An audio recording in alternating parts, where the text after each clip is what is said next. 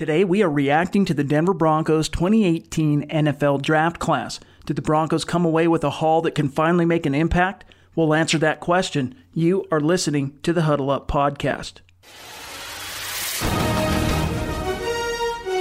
Welcome to the Huddle Up Podcast, your go-to show for all things Broncos.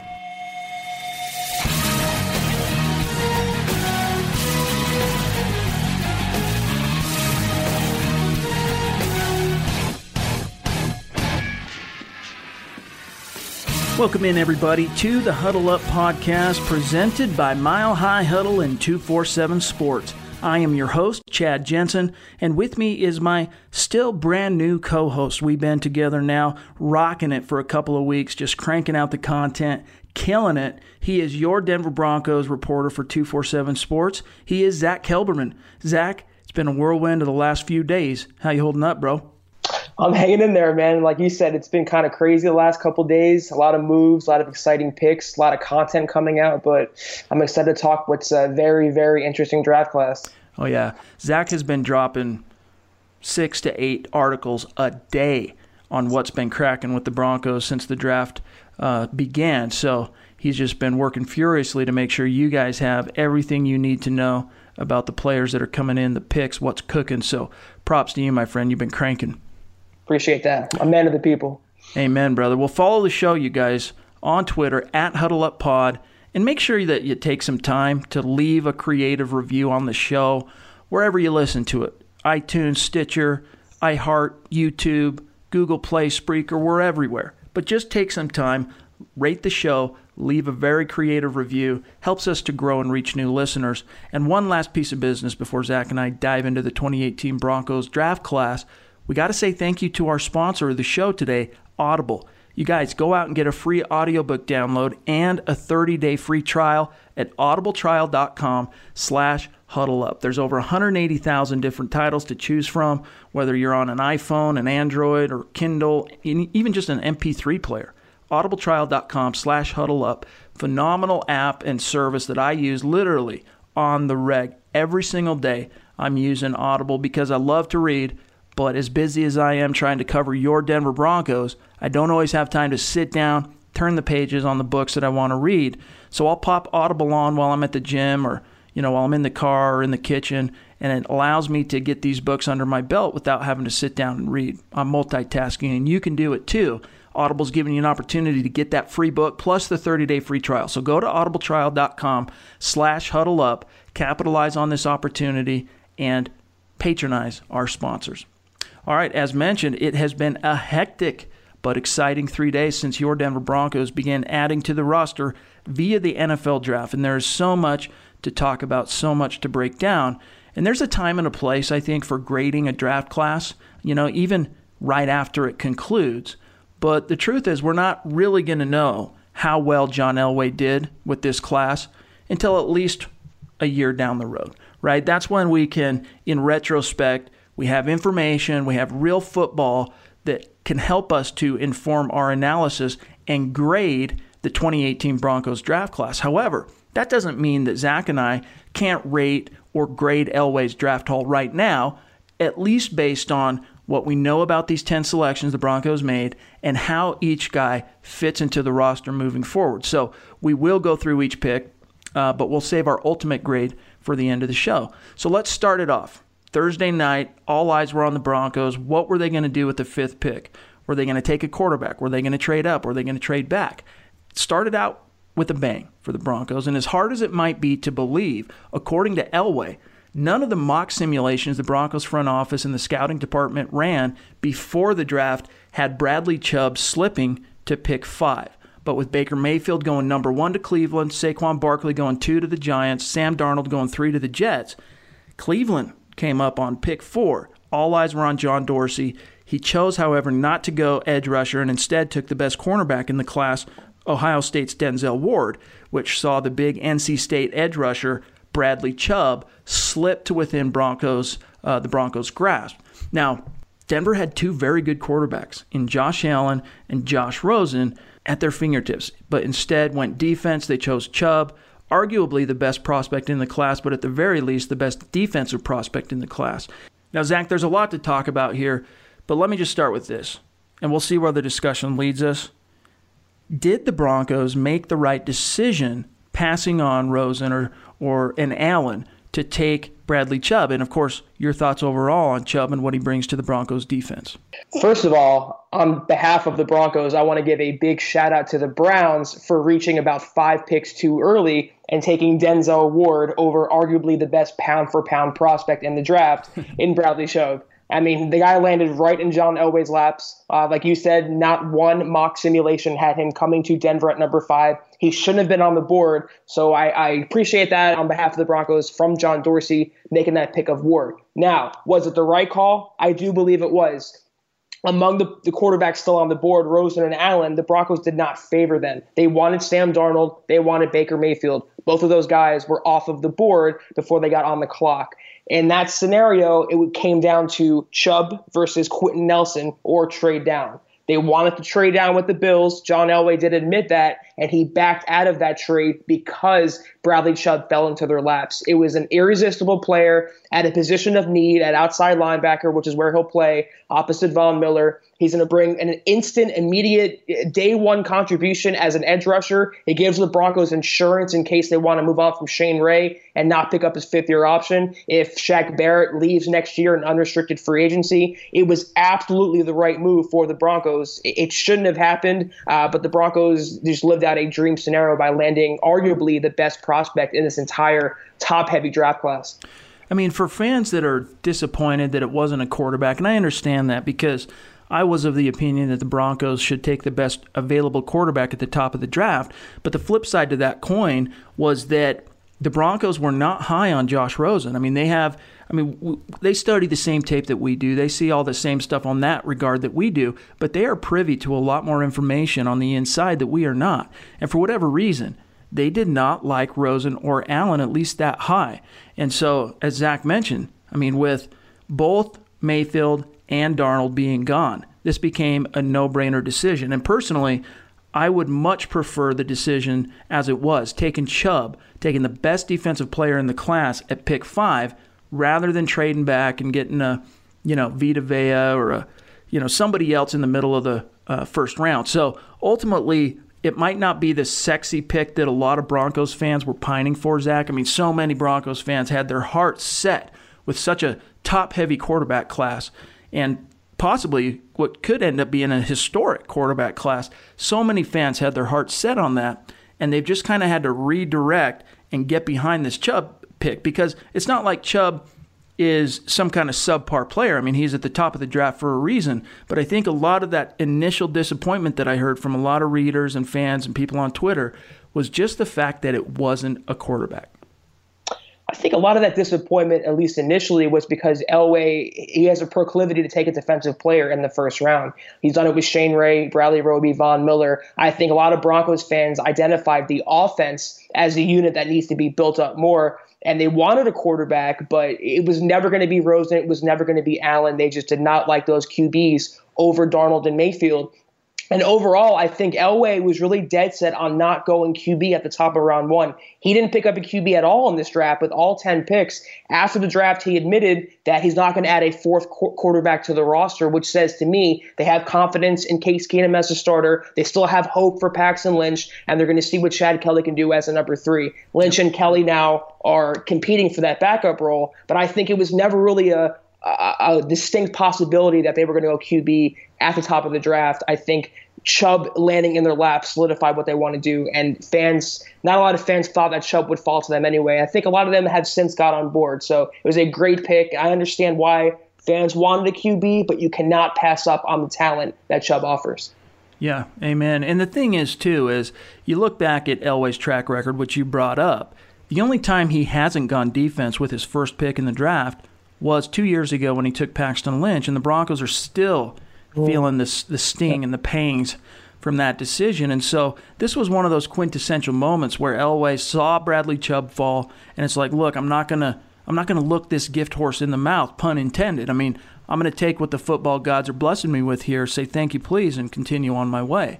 But to your point about what this says, and we'll get into kind of the deeper implications later in the show, but with what you brought up with what this says about Denver's opinion on the quarterbacks they currently have and not taking a single quarterback, even though they had a multitude of opportunities to do so, not only early, but in the mid-rounds when you saw guys like Kyle Lauletta falling, Luke Falk, some of those other guys, Mike White.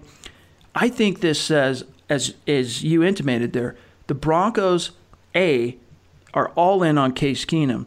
B, they're still not quite ready to throw in the towel. They have a little bit of egg on their face with regard to Paxton Lynch. They're not quite ready to throw in the towel yet. They want to give him a little bit more time. I don't necessarily see this as a vote of confidence in Paxton Lynch. I see this more as a self-preservation mode where the Broncos are trying to save a little bit of face.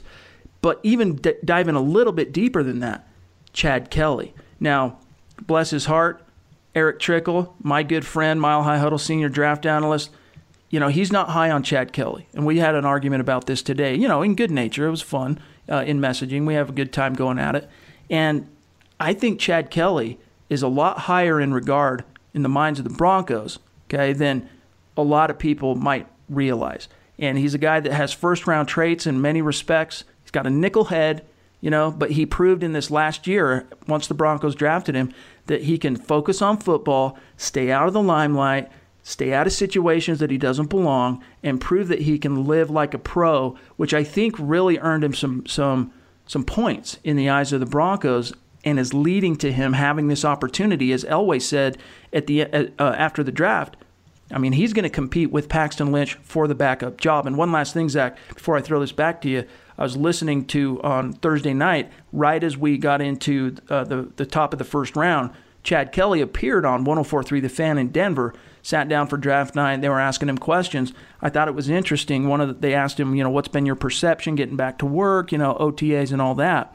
He said one of the things that he said right out of the gates was that Case Keenum is the leader. Not a leader. Case Keenum is the leader. I thought that was interesting. Definitely. And a couple things here. To your point about Paxton Lynch, there was a report that actually came out a few months ago. I can't remember who reported it exactly, but they said that John Elway is now gun-shy on taking quarterbacks at the top of the draft after whiffing so badly on Paxton Lynch. So you wonder if there's some credence to that report, first of all, when it comes to Lynch. About Kelly, I think he is, like you said, he is more valuable to the Broncos than in the minds of some fans. Some of the Broncos fan base thinks he was just a gift. Not a gift, but he was a favor pick by John Elway to Jim Kelly, his close friend and Chad Kelly's uncle. I don't think so. I think coming out of Ole Miss, he was a playmaker who came from a pro-style offense. He has a very strong arm. He's a very smart quarterback. He needs some work around the edges. He needs to keep his nose clean, figuratively and literally. But I think he has a lot to offer this Broncos team, and I think that's why they're finally giving him a chance to push that number 2 role. And I think he can make something of himself. And I think what the Broncos like about him is this offseason, it's been no BS. He's honed his craft. He's got over his wrist and knee surgeries. He's been deep diving into the playbook. He looks great. He's been training hard, and I think the Broncos see that and they're ready to give him a shot to have a bigger role on the team in 2018. Yeah, I honestly think with his skill set, his competitive mindset, his will to win, all that, I think he's going to absolutely crush Paxton Lynch in an open competition because, we've seen Paxton Lynch fall short of Mr. Noodle Arm himself, Trevor Siemian, the guy with very little leadership charisma and, pizzazz, juice, whatever you want to call it. Very little wherewithal, and even as a quarterback from a tools perspective, very little to work with. There's a reason, after all, Trevor Siemian was a 7th-round pick in 2015, and Paxton Lynch could not vanquish him in an open competition, and then in comes Chad Kelly, a guy with first-round tools. He's on a mission to prove himself. I honestly think that it's going to be a horror show for Paxton Lynch once they get into the active phases of OTAs and training camp. John Elway's ego can't prevent Paxton Lynch from bombing in his 3rd season if that comes true. They're giving him one more shot. It's almost like Vance Joseph. Paxton Lynch is on his own now to sink or swim on his own volition. If he doesn't perform, if he at least doesn't progress into a backup quarterback as a first-round pick, what do you keep him around for? I wrote a few hours ago, that the Broncos have seen Paxton Lynch in action, and they've perhaps seen all they have to see in Paxton Lynch. The same cannot be said about Chad Kelly. He's that wild card, and I think they have to see what they have in him, and I think he could show more than what Paxton Lynch has offered, which isn't much. Absolutely. Now, parting thoughts with regard to Bradley Chubb before we move into the second round. You brought up Shane Ray. This is definitely putting him on notice. I mean, the Broncos showed love to Shaq Barrett by tendering him. He's going to be making just shy of $3 million in 2018, which for an undrafted rookie from Colorado State is a phenomenal paycheck. Phenomenal paycheck for Shaq Barrett, even on a one-year deal like that. But I don't see this as being in any way, shape, or form a show of faith in Shane Ray. And with that deadline coming next week, May 3rd, to pick up his fifth-year option, I'll make my prediction now. I don't think the Broncos are going to pick it up. I don't either. And even though John Elway said that he wants to have all the pass rushers, he wants to have Vaughn, he wants to have Chubb, Shane Ray, and Shaq Barrett, they cannot keep them all. It's just not feasible in today's NFL with the salary cap. Shaq Barrett is going to be an unrestricted free agent next offseason. He's going to get a massive contract, or at least a pretty lucrative contract, for an edge rusher, a capable edge rusher who's not yet even in his prime. It's hard to find in the NFL. And if I had it my way, I would keep Barrett over Shane Ray. So I'm with you. I think they decline on him and they keep him around for one more year and they move on next offseason with Chubb and Vaughn, and hopefully they re-sign Shaq Barrett.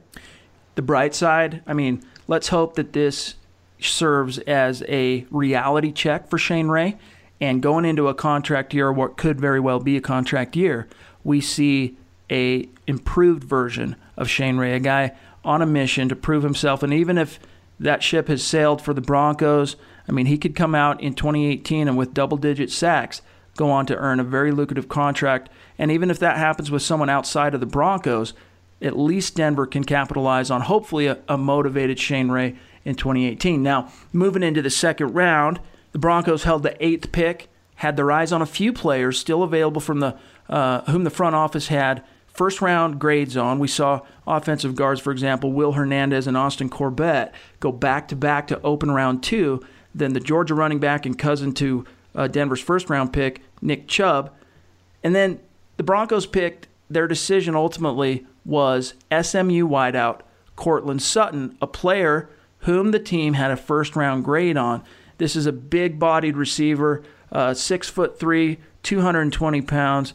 He's the type of guy that can go up there, get 50-50 balls. He's got a lot of tools to work with. He's not the fastest receiver, but as I wrote the night that the pick was made, he's not exactly a slowpoke either. He's got 4.5 speed, so he can do a lot. But what really impressed me, Zach, is when Sutton had the opportunity to address the media and the fans in his introductory press conference on Saturday, I was blown away by his charisma, not cocky, impetuous charisma, but true self-possession, self-confidence. He was articulate, he was humble, and it's clear that he is champing at the bit to hit the grass with Demaryius Thomas and his fellow SMU Mustang, Emmanuel Sanders. I really like this pick personally. Your thoughts on the 6'3", 220-pound Cortland Sutton?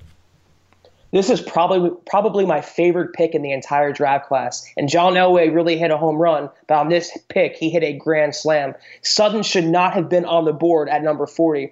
This guy was being mocked, as recently as a couple of weeks ago, up there with the DJ Moores and the Calvin Ridleys in the first round. To fall to number 40 and to get an heir apparent to Demaryius Thomas, who's getting up there in age, still productive, getting up there in age, and they get a guy who so closely mirrors him at that pick. It's just tremendous value. I love the player. I love what he can bring to the table. He's a big body possession receiver. Like you said, he has the attitude, the cockiness, the edge. And I think the offense kind of needs that after the last couple of years. They haven't really had that swagger since Peyton Manning hung up his legendary cleats. And I think they're getting some of that back now with the players they picked up. But it comes from Sutton, who is just going to be an all-star receiver, I think, in Denver, and a big body red zone target for Case Keenum.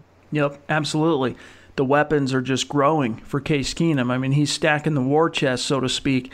And this is a guy in Cortland Sutton who, he's already, he feels like, has been annoying Demaryius Thomas in terms of, hey, man, when can we get together? Hey, man, when can we get out and start running routes? Hey, man. Like he wants to learn at the feet of guys like Thomas and Sanders who have been at the top of the mountain, not only in a team perspective, winning it all in 2015, but on an individual level, these guys know what it takes as pros to put in the work to become Pro Bowlers, to become all-pro caliber players. And I really like that spirit that Sutton has in terms of, look, I'm a sponge.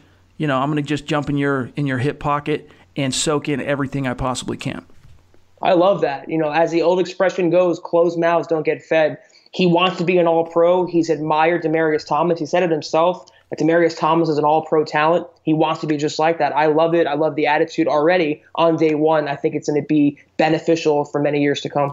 And again, it's a guy who can step in, a draft pick in the second round. I mean, we're so used to so many of these, especially the last two draft classes for the Broncos. I mean, these are picks that are made, and we hear about the potential, we hear about the ceiling and all that, but it doesn't come out in the wash, right? We're left on the hook. They don't produce on the field. They don't make that immediate impact that the team is hoping they can do.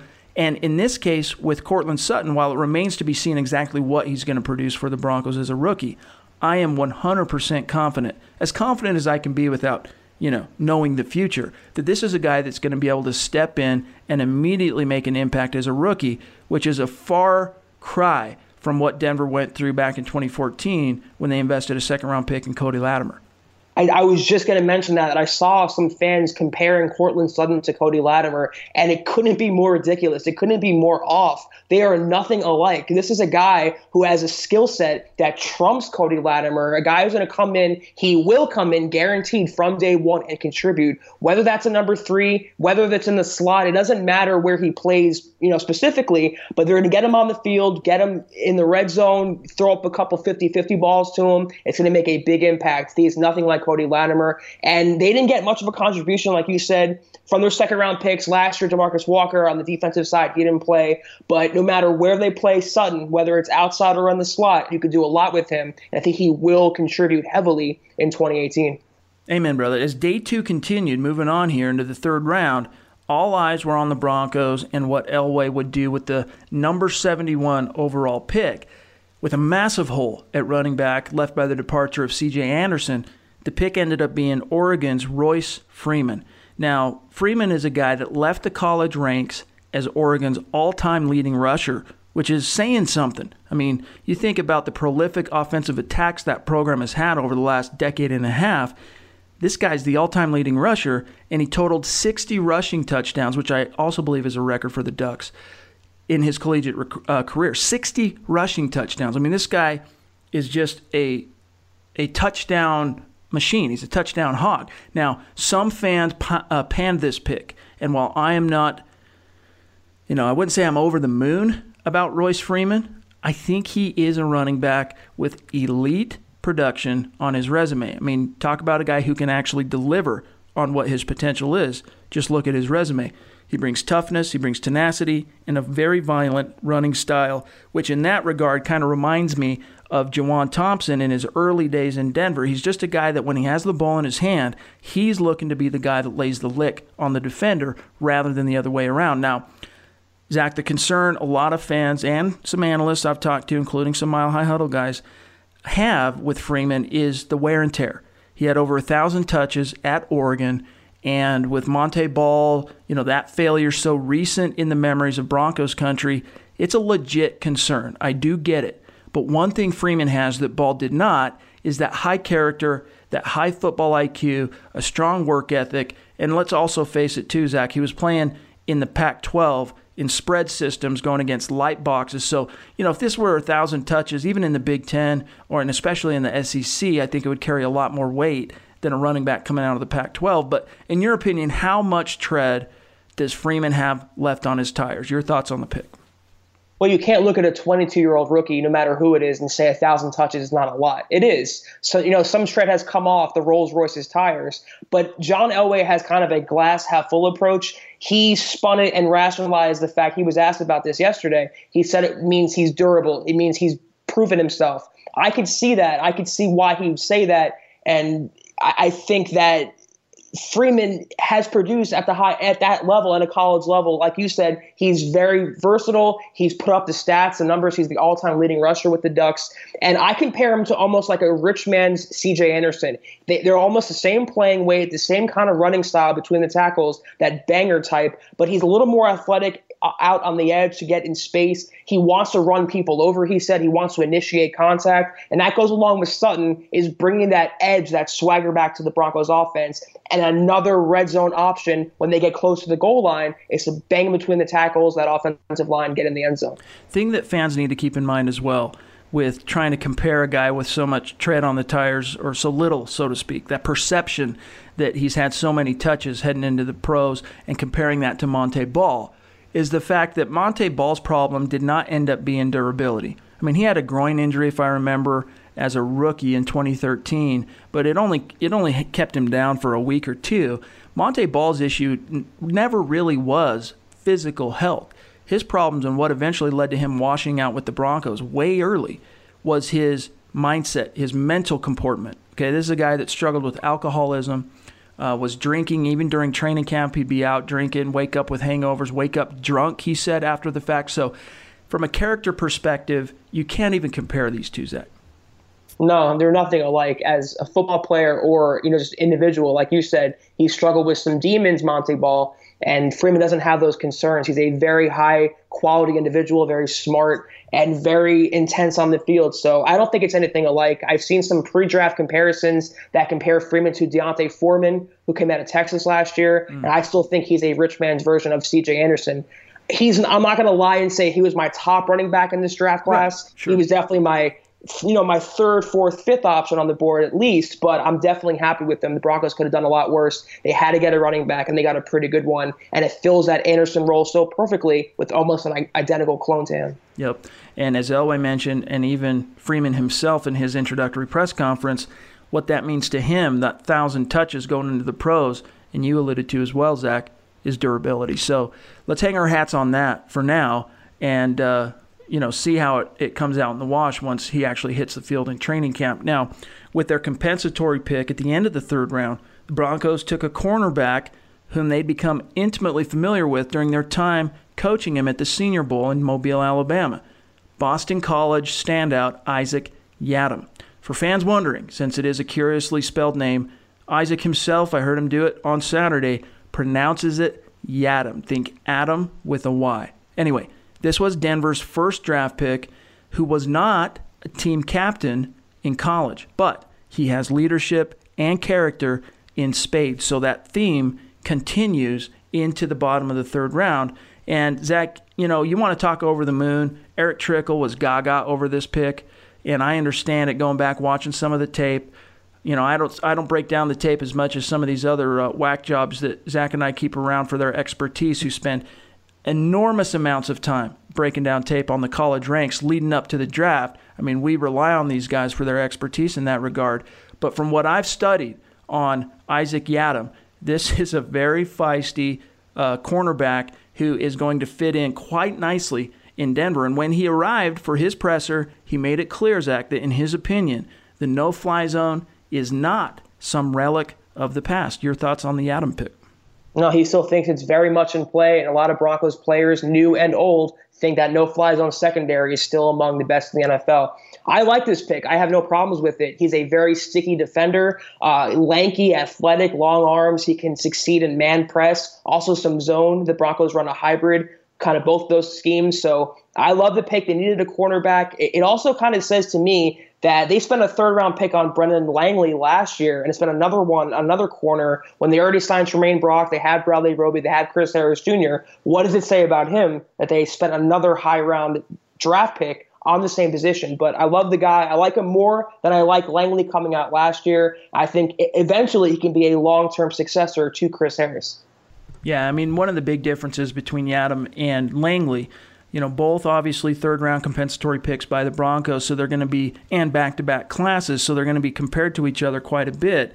But in terms of Brendan Langley, this was a guy who was still learning how to play cornerback when the Broncos called his name on draft day. I mean, this is a guy extremely raw, similar that they were both at the Senior Bowl.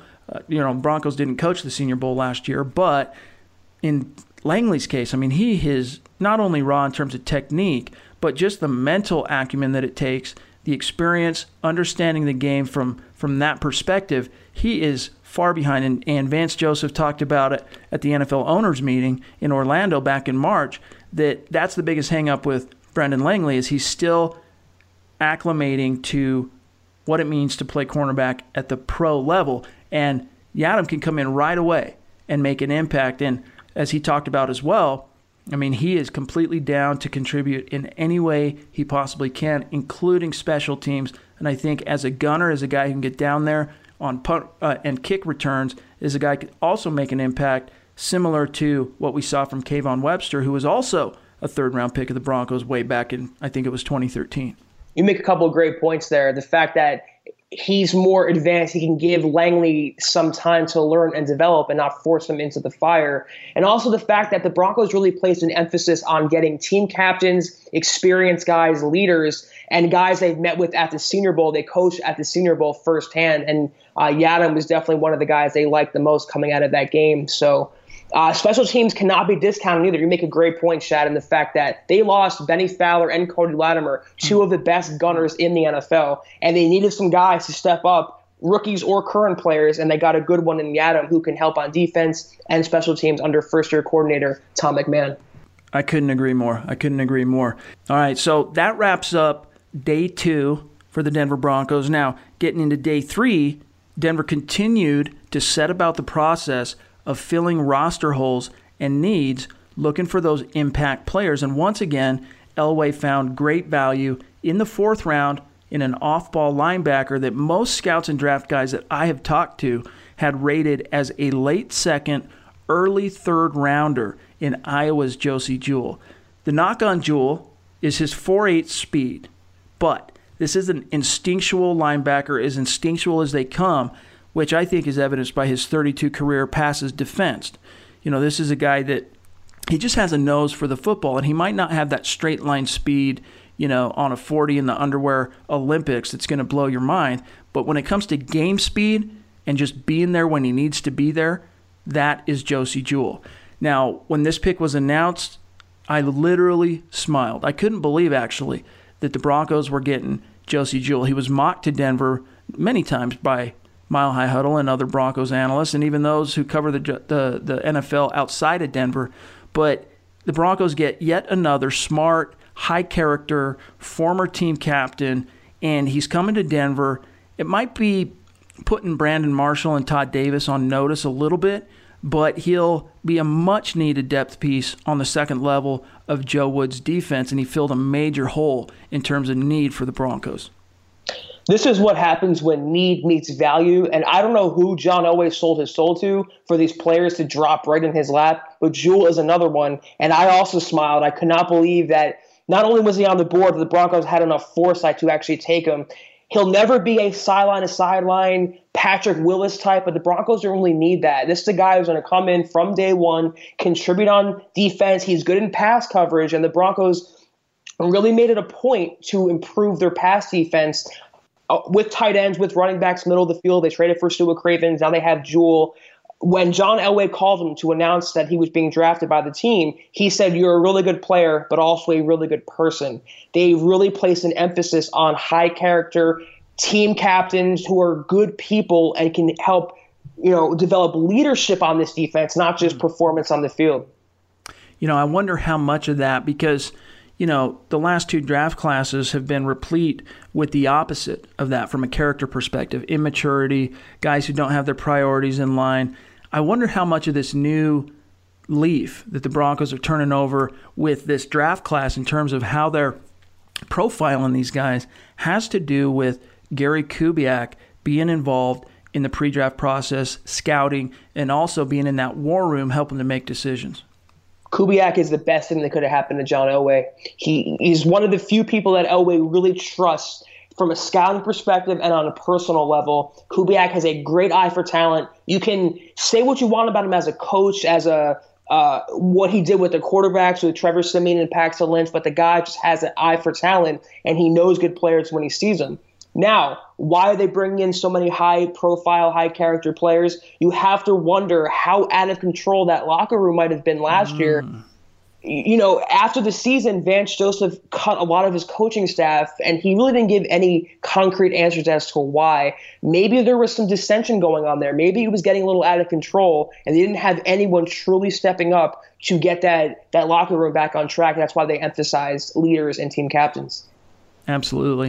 And I think it's also just a symptom of the Broncos learning from some of their very recent mistakes in the draft, and especially last year, the class that was, characterized as the healthy scratch class. I mean, so many of those guys that were either injured or just not contributing on game day, I mean, a lot of them suffered from immaturity issues, and it does not appear at this point that's going to be a problem for the Broncos in 2018. And we still have 5 more draft picks to dissect. But before we do, let us holler at you about why you need to become a Mile High Huddle VIP subscriber. Our approach to covering the Broncos, it's not just about reporting the news, because everyone does that, because that's what gets the clicks, and we understand that. But what Zach and I, everyone else at Mile High Huddle, what we want to focus on is breaking down the Broncos in depth, whether it's all 22 film reviews, X's and O's, deep dive player evaluation, and now coming out of the draft, analysis on this class. And we save our best and most in-depth content for our VIP subscribers, our premium members. To become a Mile High Huddle VIP and get access to 100% of our written analysis and our VIP insider forums, just click on the green banner at the top of the website. You can click the monthly or the annual option, and you'll be locked in. And from there, you get access to everything we produce, which includes any insider info we pick up along the way. And we work hard, trust me, to bring you the best Broncos coverage and analysis on the web. We ask for your support by becoming a VIP subscriber. Pull the trigger. You have my word. You will not be disappointed. All right, with their second 4th round selection in the 2018 draft, the Broncos followed suit on these character leader guys, but also guys with talent, picking up Penn State wideout Deshaun Hamilton. He's another guy that they got a really up-close look at the Senior Bowl. I love this pick personally. I think he's a guy that, the Broncos basically, Carlos Henderson's on notice, no doubt, but push Henderson to the side for a second. The Broncos, with this draft class, now with Courtland Sutton and Deshaun Hamilton, have a succession plan, a legitimate one, for Demaryius Thomas and Emmanuel Sanders, who are both now, Zach, on the wrong side of 30. Yeah, they're getting up there in age. They're very highly paid. It was surprising that the Broncos brought both of them back this year after current rates, but they've set themselves up for the long term. And if Sutton is Thomas's heir apparent, then Hamilton is Emmanuel Sanders' heir apparent. They're almost very similar in the sense that they win with their route running. They win with separation. Not the tallest guy in the world, not the speediest guy in the world, but another guy who's going to come in, whether from the slot or outside, you can move him around. He's going to help this passing offense out, help Case Keenum out. And it does put Henderson on notice.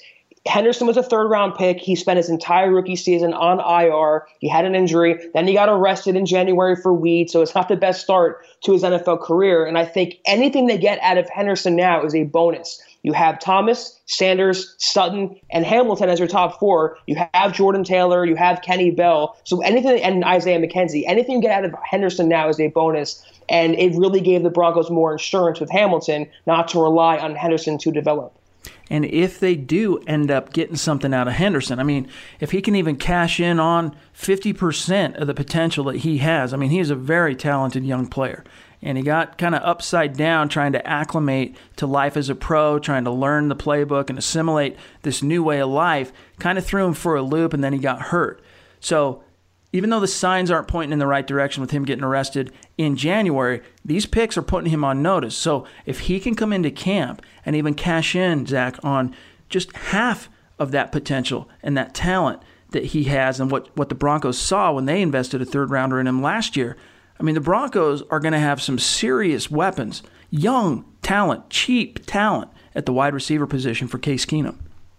Yeah, I loved Henderson coming out of Louisiana Tech, I believe it was. Yep. And he had all the upside in the world as a kick returner, as a wide receiver. He was that game-breaking electric threat they needed. It just didn't work out. But he was one of my favorite draft picks from last year. So if he can just get up to snuff, and learn the playbook. This is going to be a dynamic passing offense. And when is the last time you heard dynamic and Broncos offense in the same sentence?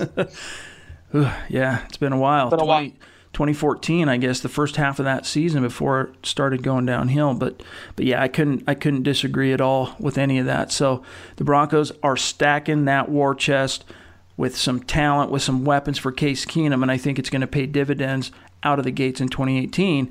Now, moving on to the fifth round, Broncos love them some Big Ten tight ends, Zach. After a trade with Seattle, which netted the Broncos a seventh rounder, which they did not have heading into the draft, they ended up taking that 156th pick in the fifth round and investing it in Wisconsin's Troy Fumagalli. Now, Fumagalli is another one of these Senior Bowl guys, and while he might only have 9 fingers due to a birth defect, this is a guy who can step in. He can play the Y. He can play the F at tight end for the Broncos.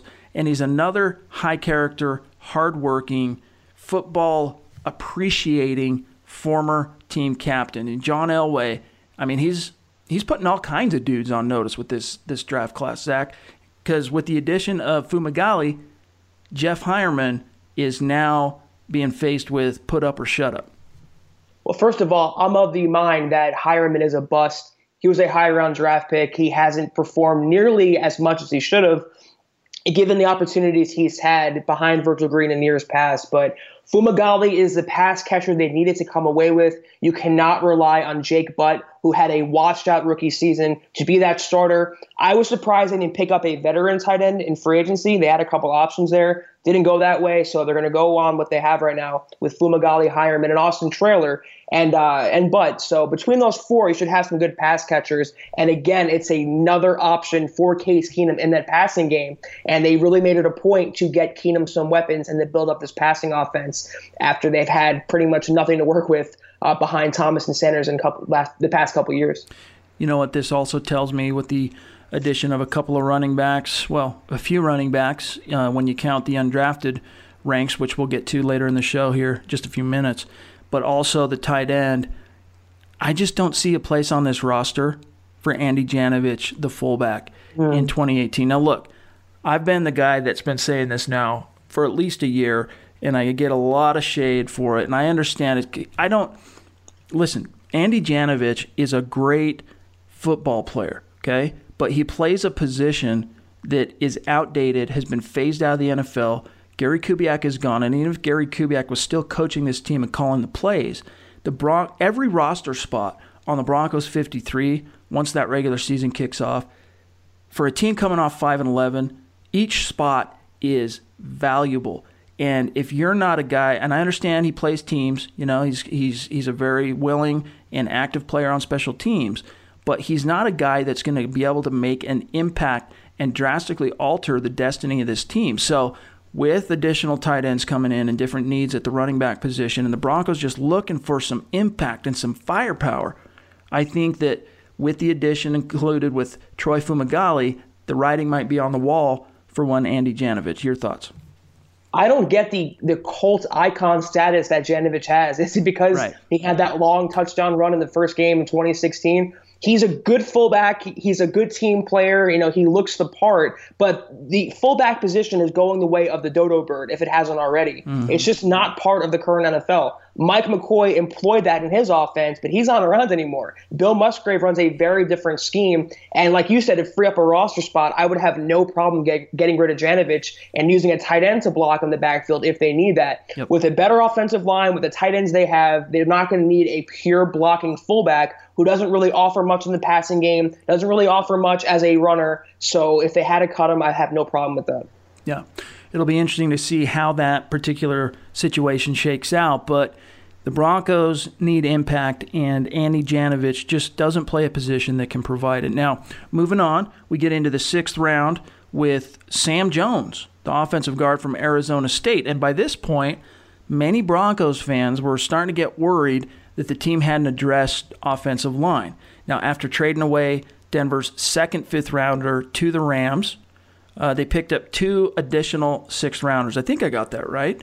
2 sixth-round picks, right? Am I right on that? Yeah, okay. So by doing that, though, Elway assuaged those concerns picking up the 6'5", 320-pound offensive guard out of Arizona State. Now, Jones was drafted with the 183rd pick in the 6th round, but this is a player who profiles similarly to Connor McGovern, who the Broncos took 2 years ago in the 5th round, but he might not be quite as strong. McGovern, of course, was the weight room freak that threw up all those reps on the bench press and is just an animal when it comes to power and strength. Talking to Eric Trickle, Sam Jones is a guy who's athletic as an offensive guard, and he plays with a mean attitude, which is one of the things the Broncos were drawn to, and especially new interior offensive line coach Sean Krugler. But Jones doesn't quite have the power you'd like to see from a player of his size. However, he does have the frame to put on some more weight, and I'm confident, Zach, that working with Denver's coaches and that strength and conditioning staff, that issue can be addressed. Yeah, he needs about a year to develop. I don't think he's going to come in from day one and push for a starting role, even though they have right guard right now up in the air technically. I like Jones, but Broncos fans were really freaking out for a while about why they're neglecting the O-line. A lot of Broncos fans didn't realize that the O-line is already much improved from last year. I don't think it's even close. So, there's a lot to like with Jones. He's athletic. He's well built. He needs to put on some weight. He was a Thunder Ridge High School grad. There's a local connection there. Right. What I like about him in pass protection is that he allowed no sacks or quarterback hits last year, and he was an honorable mention for All Pac-12. So there's definitely some foundation to build on, and it was a good get in this round at that spot. They needed a guard to develop. I think in a year or so he'll be ready to push for a starting role. Yeah, definitely kind of a preemptive move, and that's what you expect to see right in the 6th round is taking chances on guys or planning for the future. And in this case, it gives Denver even more options for post-2018 when it comes to Matt Paradis and whether or not, he might be, he might end up being too rich for their blood. They might not be able to afford to bring Matt Paradis back. And if that happens, you got a Sam Jones, you got a Connor McGovern on the roster ready to step in and rock and roll. So solid pick that's going to eventually make an impact down the road, but I agree with Zach, probably not for a good year. But moving on to the second pick the Broncos had in the 6th round, we got to set the stage with the fact that the Broncos lost Corey Nelson in free agency. And before the draft, Zaire Anderson was really the only depth at off-ball linebacker that you could hang your hat on, and that's not saying much for the Broncos.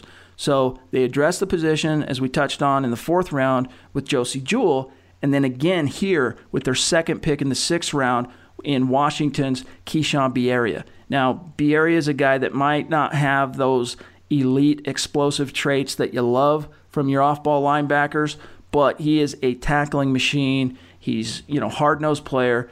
And one thing I've noticed just briefly watching tape on him, he's got a penchant for knifing through the line of scrimmage and making plays behind the line of scrimmage. So for a 6th-round flyer, Zach, I think it's a solid pick. And this is the part of the draft where you're kind of just taking shots on players who might stick, might not stick, might never play it down, might be an all-star.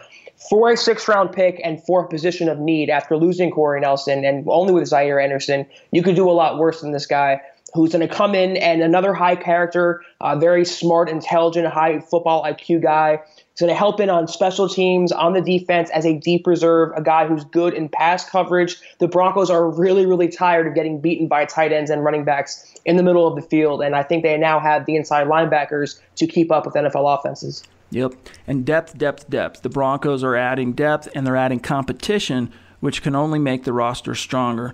And then finally, we move into the 7th-round pick, which the Broncos picked up from Seattle.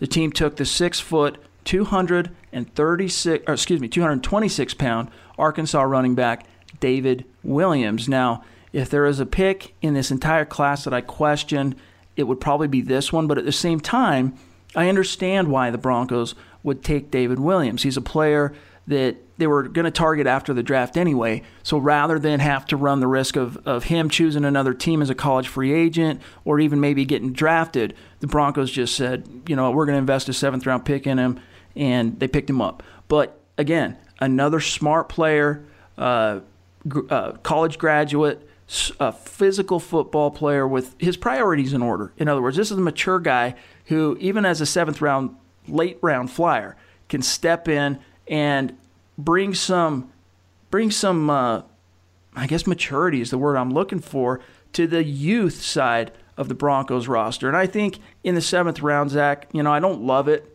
but I don't fault the Broncos for adding a player with those kind of intangibles at a position of need. I'm with you. I think John Elway had a tremendous draft haul, arguably his best as Broncos GM, but I wasn't really crazy about these last two picks. They could have gone in different areas, especially considering the fact that they kind of doubled up on these two positions earlier in the draft.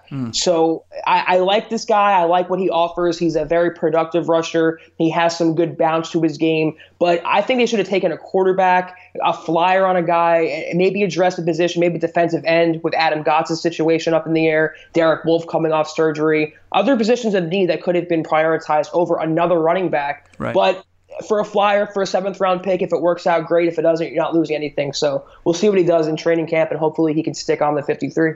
Okay, now, as we get into, of course, at the end of every draft, the Broncos go out just like the other 31 teams in the NFL, and they'll sign a college free agent class.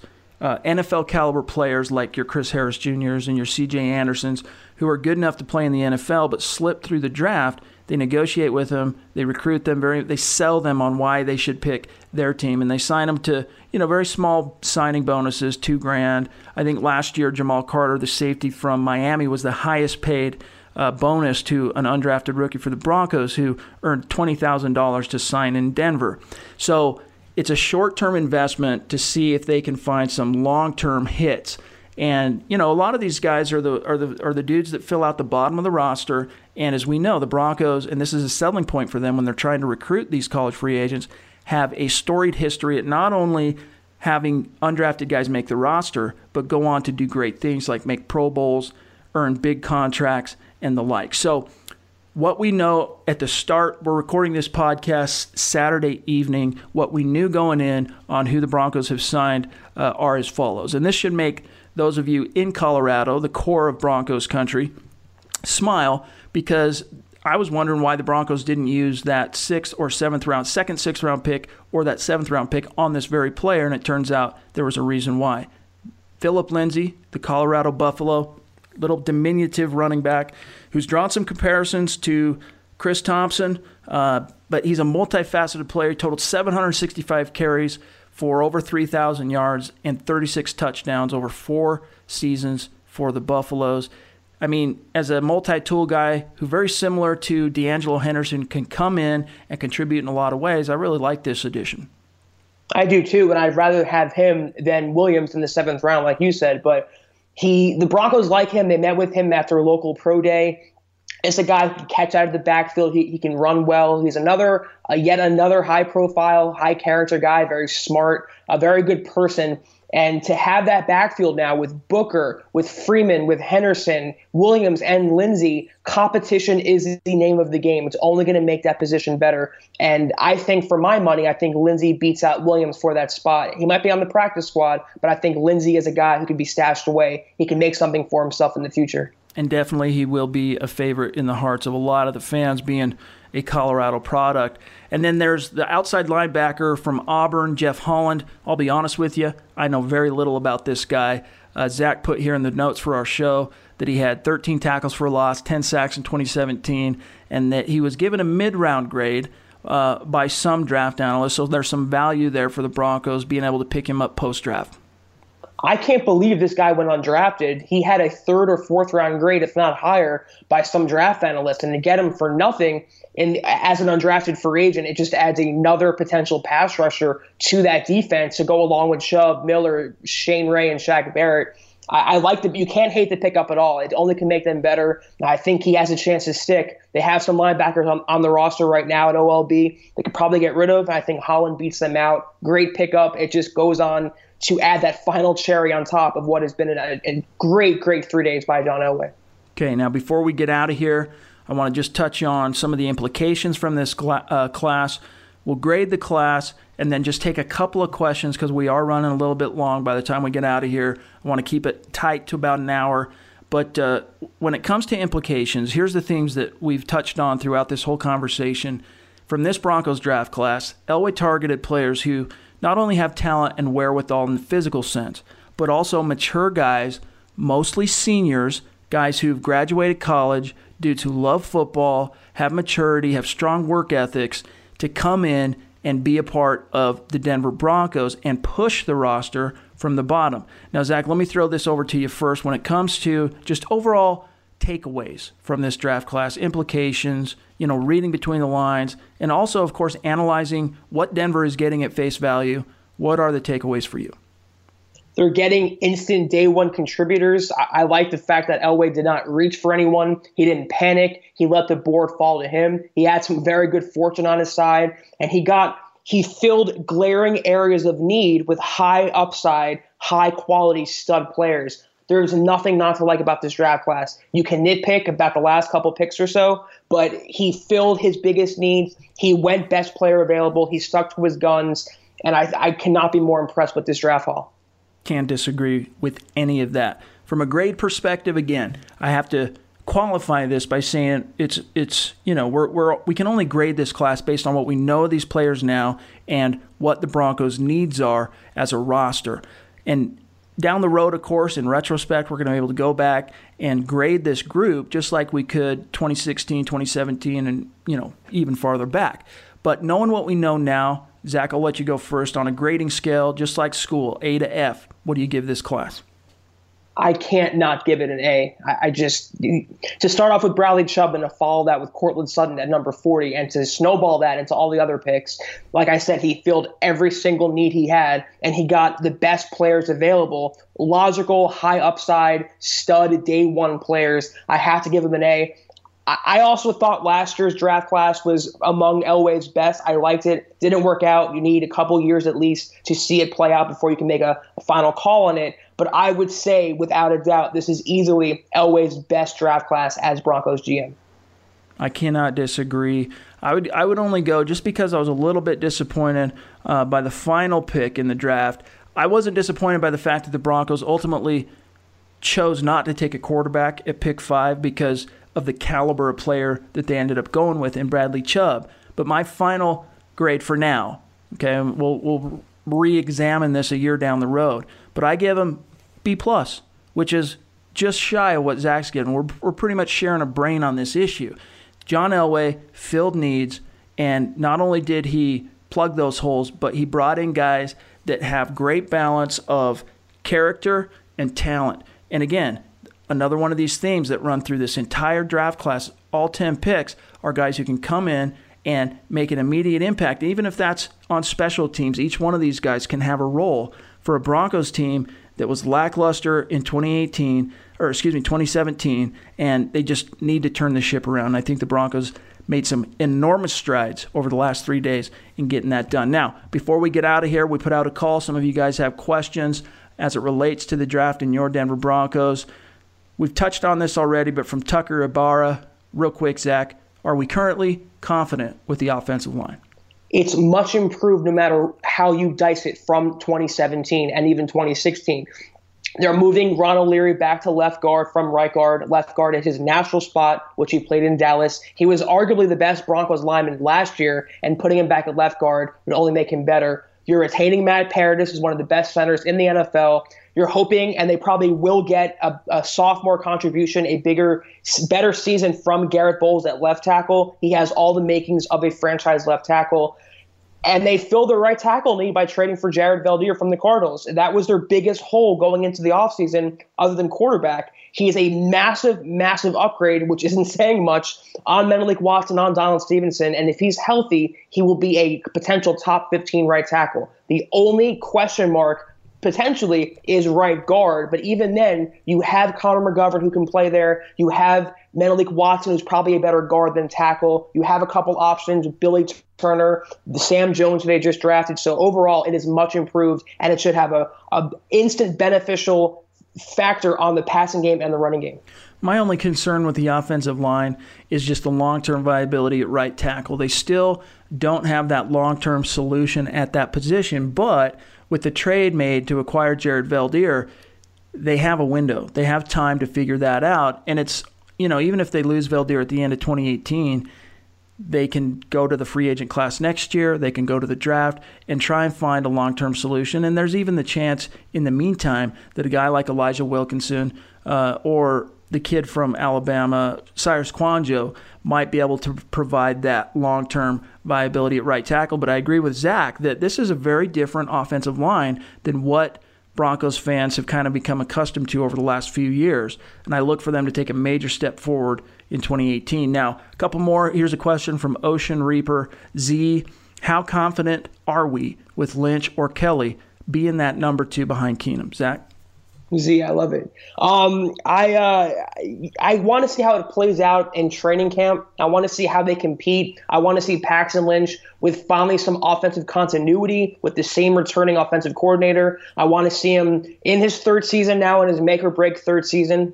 I want to see Chad Kelly finally healthy. So I can't say right now if I'm comfortable with them, but I think it's going to be a good battle, and I think one of them should step up and be a viable number 2. If I had to put my money down right now, I think Chad Kelly does win that spot, as you said earlier in the podcast, and I think he just has a much bigger ceiling, and I think he's more pro-ready than Paxton Lynch. But I am comfortable. The backup quarterback is always the most popular player. That might not be the case with Paxton Lynch, but with Chad Kelly, that is that wild card. I'm very, very intrigued by what he can do this summer.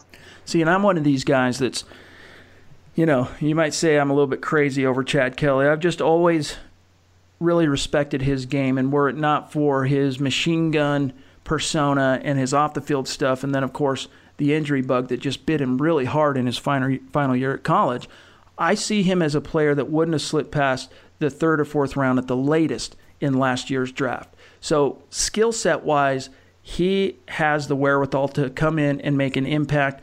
I'll tell you right now, on performance alone, I think he's going to beat out Paxton Lynch to be the number 2 quarterback behind Case Keenum.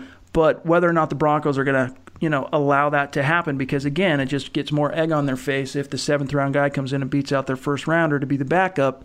We'll see how that plays out. But overall, they have the experience in the starting position in Case Keenum, and they will be rolling the dice a little bit with their backup, no matter which one of them wins the job. And for now, I'm fine with that. And then lastly, here's the last question, Zach, and we're going to get out of here, from AJ on Twitter. What's the plan with kick returner and punt returner, and who's the gunner? And I'll just take this first one real quick, Zach. The plan with kick returner, punt returner, Carlos Henderson's going to factor in. Brendan Langley's going to factor in. Brendan Langley had 30 yards per return last year and 6 opportunities as a kick returner. And then Isaiah McKenzie. But I'll say this too, Zach. I have a hard time seeing Isaiah McKenzie even making the squad this year. Really? Yeah. Just with the talent they've added in the draft, Isaiah McKenzie, I think he's another one of these guys put on notice. I have a hard time seeing him make it. It would be interesting if they cut a 5th-round draft pick after only 1 season, but he was so disastrous last year that you can probably make the case that he should be gone. I think he actually will be in the competition to be the punt returner, along with Jordan Taylor, who's very sure-handed, kind of shifty in his own way, kind of deceptively fast, as the cliche goes. And I think Isaiah McKenzie, I think a lot of his faults last year, it was more mental. He shouldn't have been on the field to begin with, and that fell on Vance Joseph and Brock Olivo. I do think he will make the team, but he will have to, prove that he should be on the team. Like you said, they added a lot of talent. He'll be in that spot to be the punt returner with Jordan Taylor. And I agree with you about kick returner. Carlos Henderson, if he is healthy, he has that game-breaking potential. I think he'll be the kick returner along with Langley. As a gunner, and one thing I'll mention is I don't remember how long exactly. I think it was a year.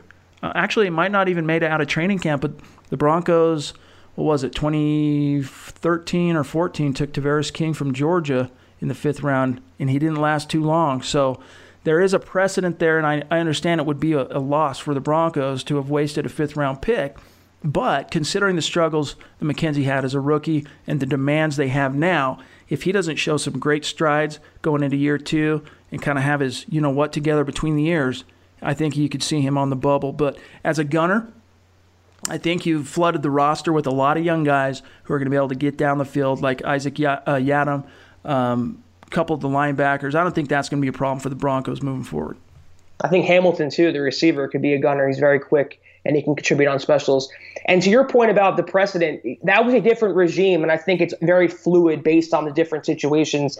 What I like about Isaiah McKenzie, you can cut him, you can make the case you can cut him, but he just has so much raw potential there. He is that Dante Hall light. He's the Devin Hester mold as a punt returner. I was so excited to see him get drafted by the Broncos, and personally, it just would be a shame if they gave up on him after a very, very poorly coached 2017 season. And let's hope that doesn't happen. I mean, I'm far be it from me. I'm not pounding the table to cut Isaiah McKenzie today, but I think he's really going to have to prove himself and show some strides to solidify a roster spot this time around, just with the messages the Broncos have sent on draft day, and we'll see how it plays out with the undrafted class, but they're pretty close to 90 now, so I think it was, Zach, 7 or 8 guys is all they could sign to stay at 90 guys, something like that?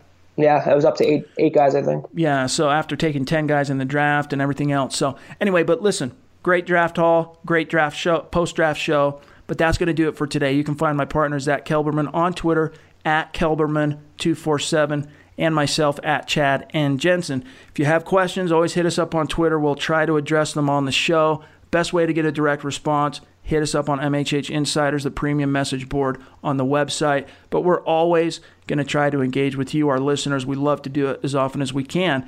Don't forget to join, become a Mile High Huddle VIP, and make sure you're subscribing, y'all. For Zach, I'm Chad. We'll talk to you soon. Mile High Huddle.